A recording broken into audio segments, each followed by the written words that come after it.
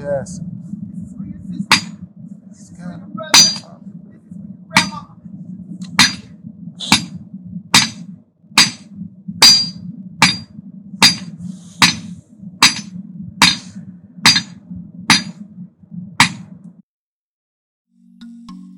Welcome to Baptist Without an Adjective, a podcast of Word and Way.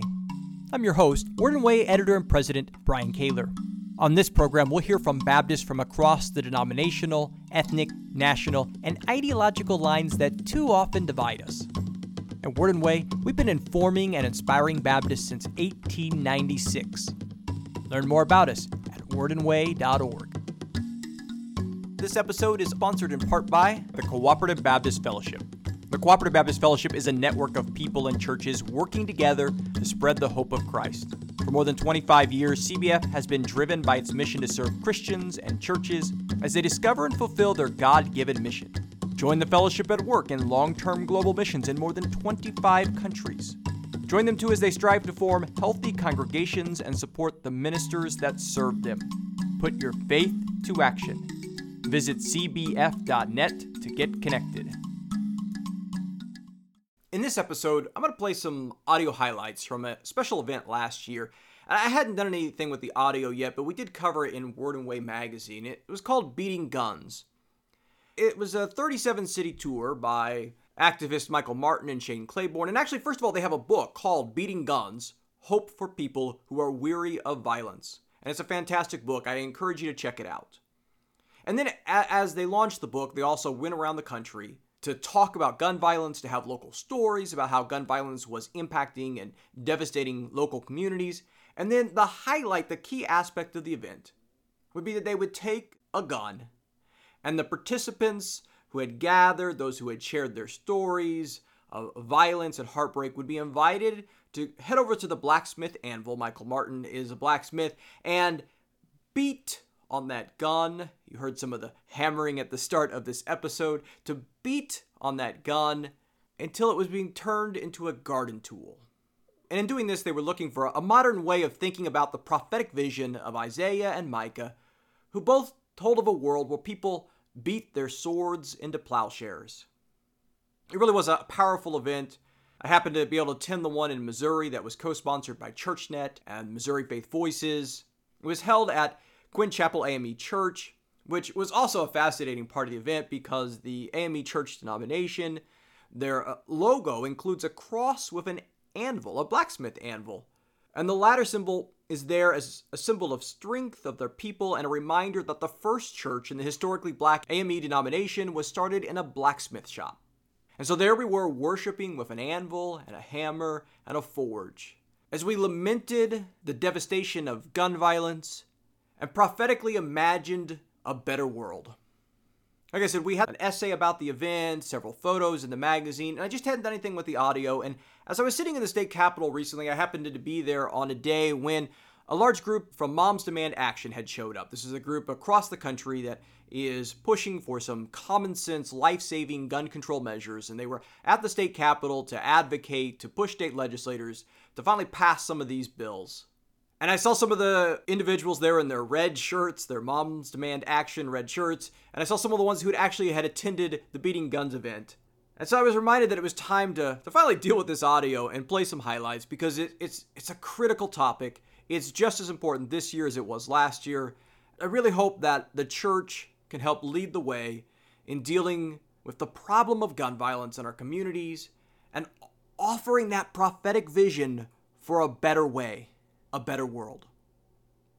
Now, the actual event lasted almost 2 hours. We're only going to hear about 10% of that in this particular program, but I want to just give you a taste of what's happening, and then I hope that when it's done, that you'll check out the book Beating Guns, and that you can find ways that you can engage in this prophetic vision in your own city and your own church.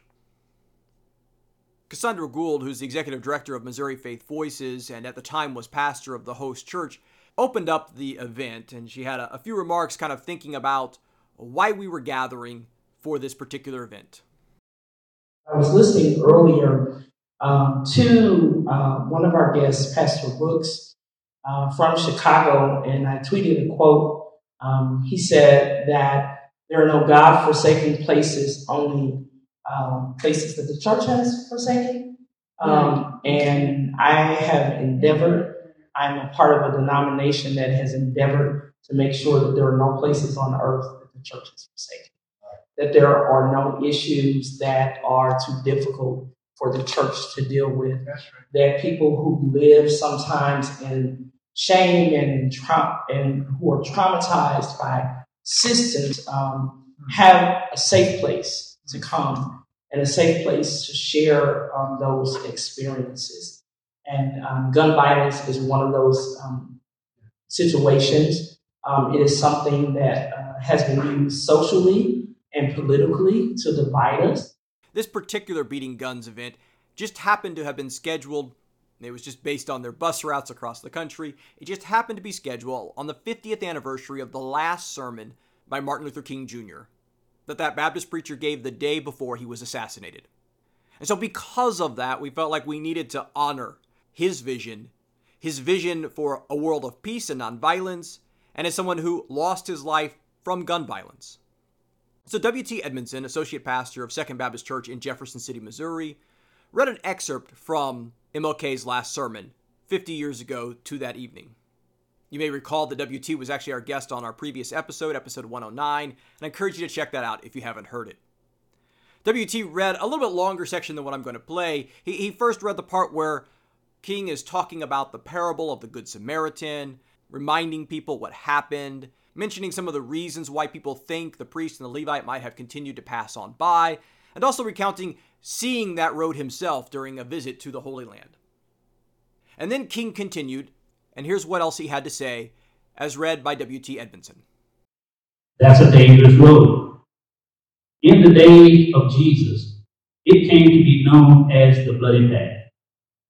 You know, it's possible that the priests and the Levites looked over that man on the ground and wondered if the robber was still around. Or is it possible that they felt that the man on the ground was really faking? And he was acting like he had been robbed and hurt in order to seize them over there, lure them there for a quick and easy seizure. And so the first question that the Levite asked was, if I stop to help this man, what would happen to me? But then the Good Samaritan came back, and he reversed that question. If I do not stop to help this man, what will happen to him? That's the question before us tonight. Not if I stop to help the sanitation worker, what will happen to all of the hours that I usually spend in my office every day and every week as a pastor. The question is not, if I stop to help this man in need, what would happen to me? If I do not stop to help the sanitation worker, what will happen to them? That is the question. What will happen to them?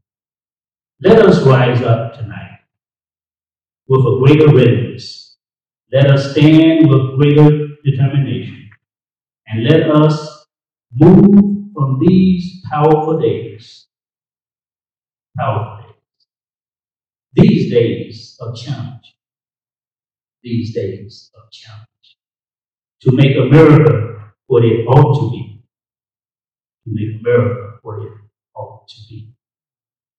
We have an opportunity to make America a better nation. A better nation. A key part of the event that I attended, as well as the Beating Gun events in the other 36 cities, was to have local testimonies about the real impact of gun violence in that community. Cassandra Gould actually told a story about losing her own father in a different community to gun violence many years ago. And then there was also a student at the nearby Lincoln University, just down the street from the church we were meeting. The previous semester, 2 different Lincoln students had been killed in separate incidents of gun violence, And a student who was a friend to both of them came and shared a very powerful testimony about the lingering and continuing impact that has had. So here's a little bit of what Tilly Watson, the student at Lincoln University, had to say at the Beating Guns event. It's only 108 days that 2 lives were taken from us at the pull of a trigger. They were our 2 sons, 2 brothers, 2 friends, 2 life-impacting men. They were killed. 2 students, 2 church members, 2 world-changing lives that were taken right here in Jefferson City.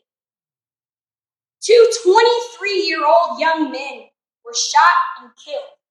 Gun violence. What is gun violence, you say? Well, it's an act of violence committed by a gun. You're just watching it on the news.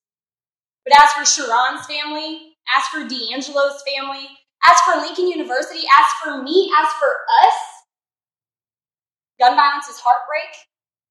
Gun violence is 2 of our very own loved ones taken at the pull of a trigger. 2 men, 2 23-year-old young men. These were sons.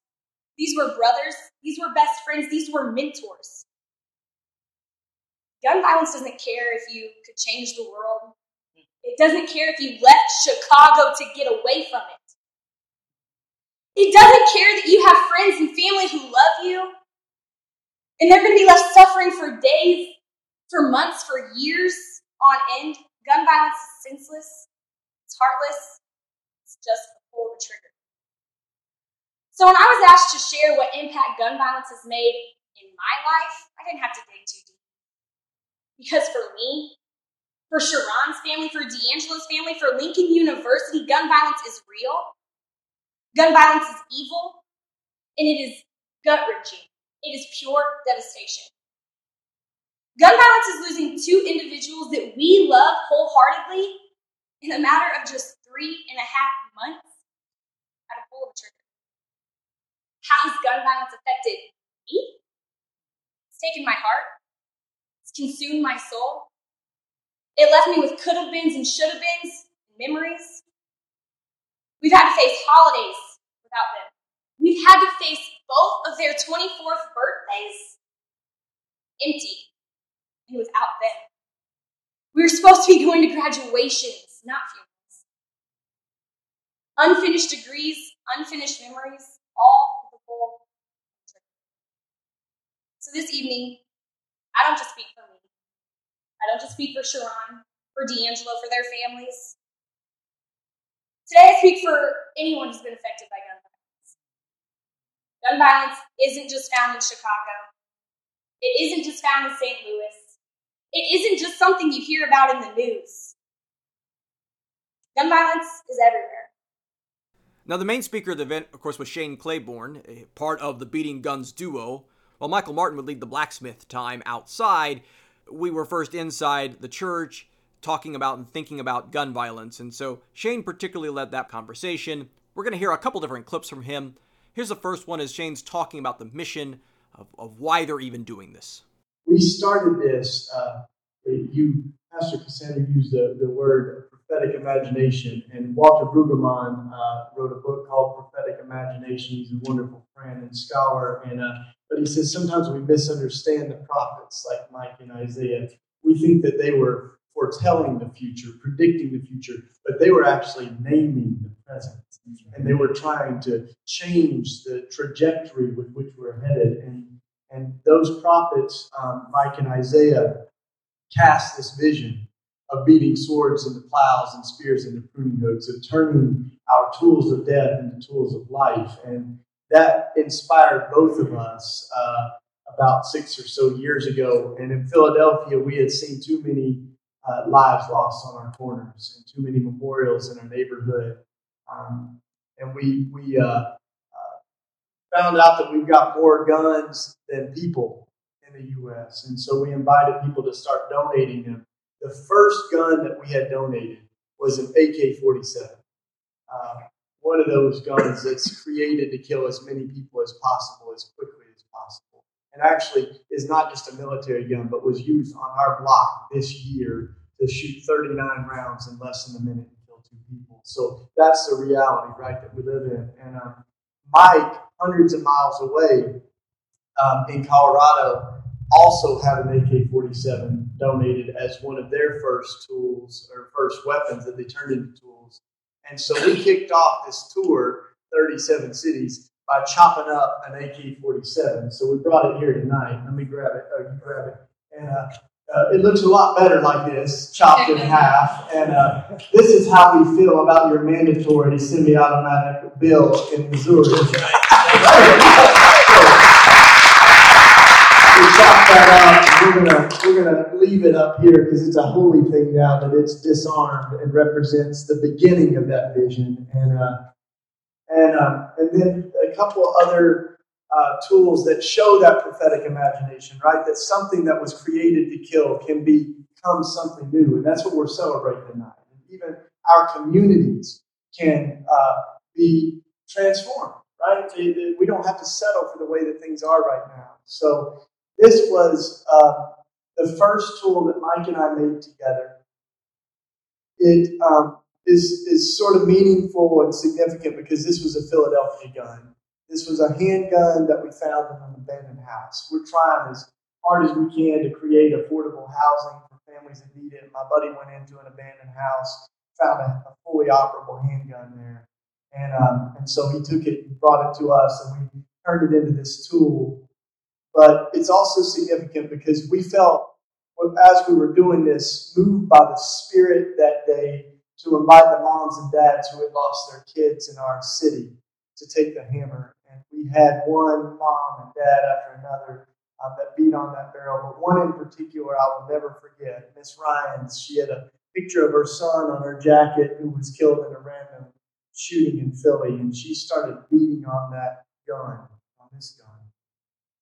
And with every thump of the hammer, from the depths of her soul, she began to wail. And she just said, "This is for my boy."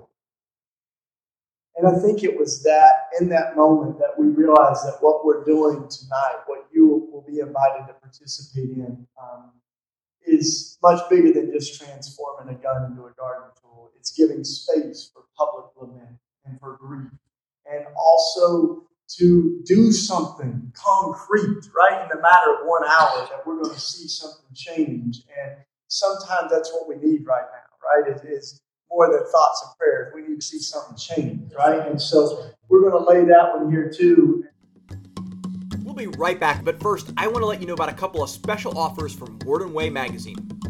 You enjoy the podcast, but if you're not a subscriber to our award-winning monthly magazine, you really are still missing out. And I want to make it easier for you to try it. $9.95 for 1 year, that's 50% off. All you have to do is go to tinyurl.com/WWOffer. That's tinyurl.com/WWOffer and try out our monthly magazine, and I think you're going to really enjoy it. And for those of you who are subscribers, thank you. If you would like to help some of your friends at your church also subscribe to Word and Way, we have an offer for you as well.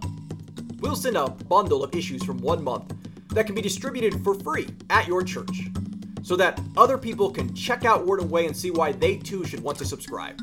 And all you have to do is go to tinyurl.com/WWBundle, and we will send that free bundle to your church to be distributed. That's tinyurl.com/WWBundle. Now here's the rest of our conversation. It's important that we understand the problem of gun violence, and so then Shane, of course, spent some time talking about some gun statistics. Here's just one of those sections, as he clearly documented that this is a real and significant problem in our country. You know, there's folks who say that this is not a gun problem, it's a heart problem. And what we're going to invite us to think about tonight is that it's both, right? We've got a gun problem and a heart problem. We can get rid of every gun in America and we would still have racism. We would still have violence.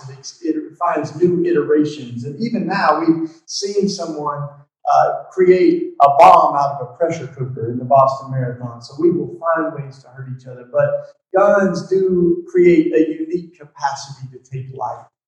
And as we think of those who have died, many of whom we've already remembered tonight, we want to kind of ground ourselves in. Tonight's going to move from heavy to hope, right? We're moving from literally a gun to a garden tool. So we're going to move towards the hope, but to honor the crisis that we're in, I do want to just offer a few of the realities that we currently face. And after each of these, I'll invite you, if you want to, just to say, Lord, have mercy.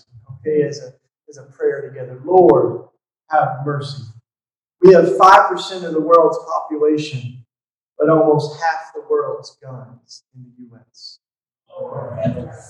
We manufacture in the U.S. 9.5 million guns a year, 26,000 guns per day, 18 guns a minute, one gun every 3 seconds.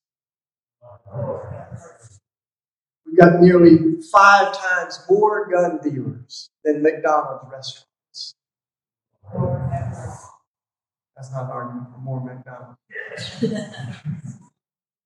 Right now, we're losing 105 lives a day, 38,000 lives a year. And that number has not dropped below 32,000 in the last 40 years. So what that means is in 2 decades, 20 years, we've lost more lives to guns than in 250 years worth of war. Almost half of Americans say that they know someone personally who has been shot. Almost half. Lord. But this isn't just some political or public advocacy thing. This is a religious issue. And Shane moved that conversation that direction by first telling a story about a Good Friday service that he and some others in his Christian community, The Simple Way, have held in Philadelphia, Pennsylvania. So here's part of that story that Shane told. The most powerful service that we have was on Good Friday, right before Easter. The young men in my neighborhood carried the cross, an 8-foot cross, and we put it in front of the gun shop. And we read the story of Jesus' violent death and the women weeping at the foot of the cross. And then we felt moved by the Spirit to invite the moms and the dads in our neighborhood to share their own stories, their own grief. And they came forward one after another, talking about losing their kids. And it was something happened where it was like the tears of our moms met the tears of those women 2,000 years ago. And after that service, this woman came up to me and she was shaking. And she said, I get it. And I said, what? And she said, God knows what it feels like to lose your son.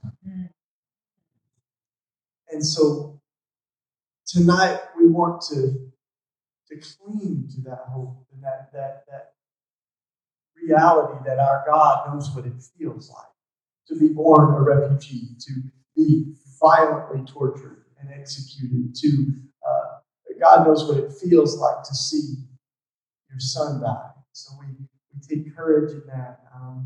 And yet we also take courage in that hope that life is more powerful than death. And it didn't exactly feel like that then, but my friend said, how powerful must it be that even God felt the absence of God when Jesus said, my God, why have you forsaken me?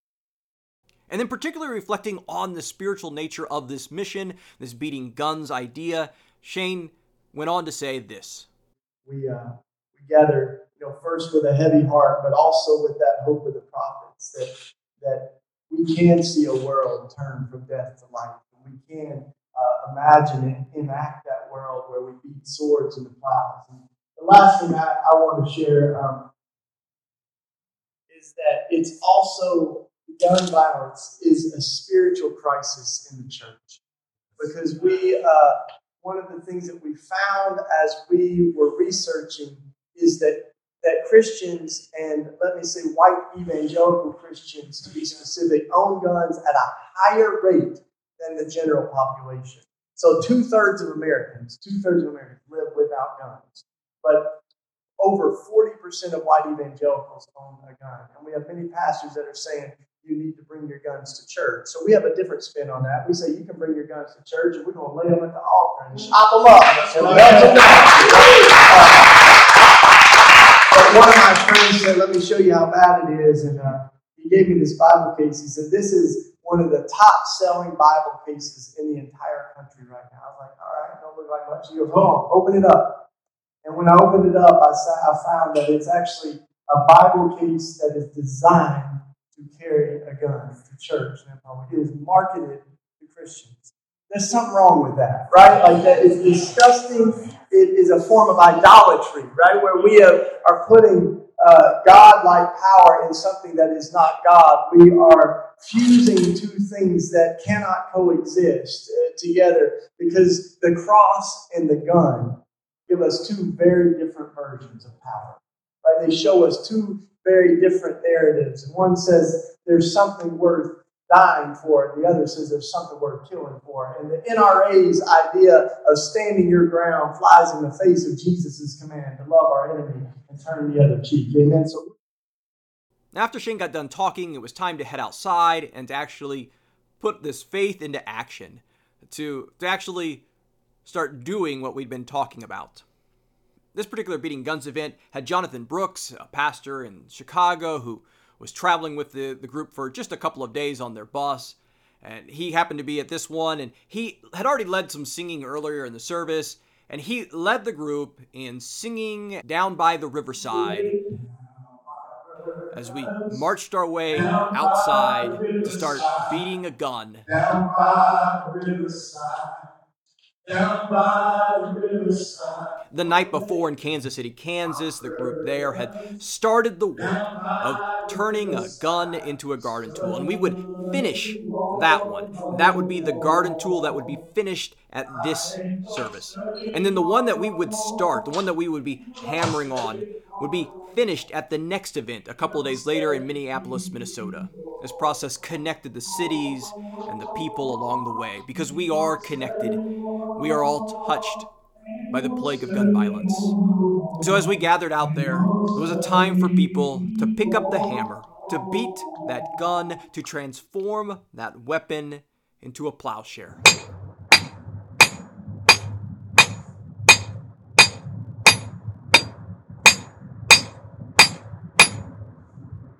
Sometimes people would call out a particular event. Some people mentioned someone that they knew locally. Others mentioned national events that had garnered a lot of attention as to who they were honoring, who they were remembering as they were swinging the hammer and beating the gun. 33 lives lost at Virginia Tech.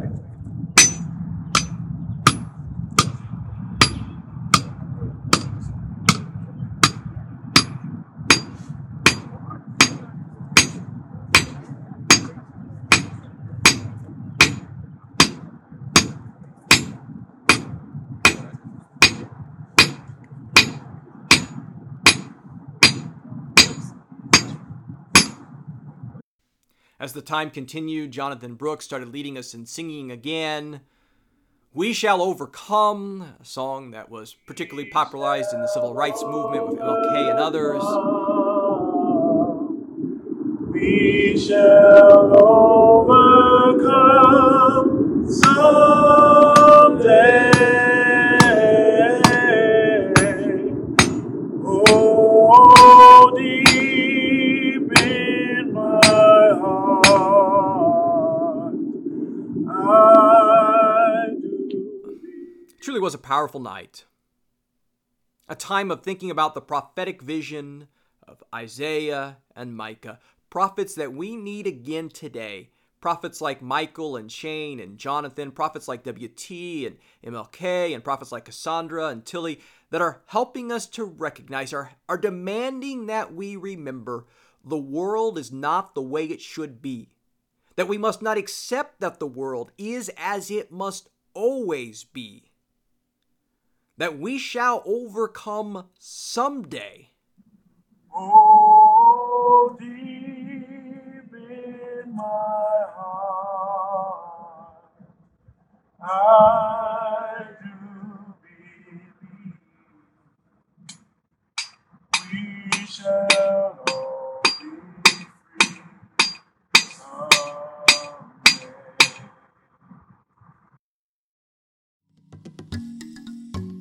Well, I hope you enjoyed this episode of Baptist Without an Adjective. You can learn more about this blacksmithing ministry of Michael Martin and others at rawtools.org. That's rawtools.org. Don't forget to check out the book that Michael Martin and Shane Claiborne wrote on this topic. It deals with a lot of the things that you heard little snippets of and much, much more. Beating Guns, Hope for People Who Are Weary of Nonviolence. As always, you can find us at wordandway.org, and don't forget to check out our sponsoring partner for this week's episode, the Cooperative Baptist Fellowship at cbf.net. If you've enjoyed this episode, I hope that you will share it with your friends on Facebook, and head over to iTunes or your favorite podcast platform and write a positive review to help more people to find the show. You can find easy-to-share links at podcast.wordandway.org. If you'd like to donate to support this program, we greatly appreciate it, and all you have to do at wordandway.org is hit the donate button, and whatever you give there will help support the production of this podcast, as well as our website and monthly magazine. And speaking of the magazine, don't forget those special offers. You can order a bundle at tinyurl.com/wwbundle, or you can get your own subscription for 50% off at tinyurl.com/wwoffer. If you have any comments or feedback, please send them to me at bkaler@wordandway.org.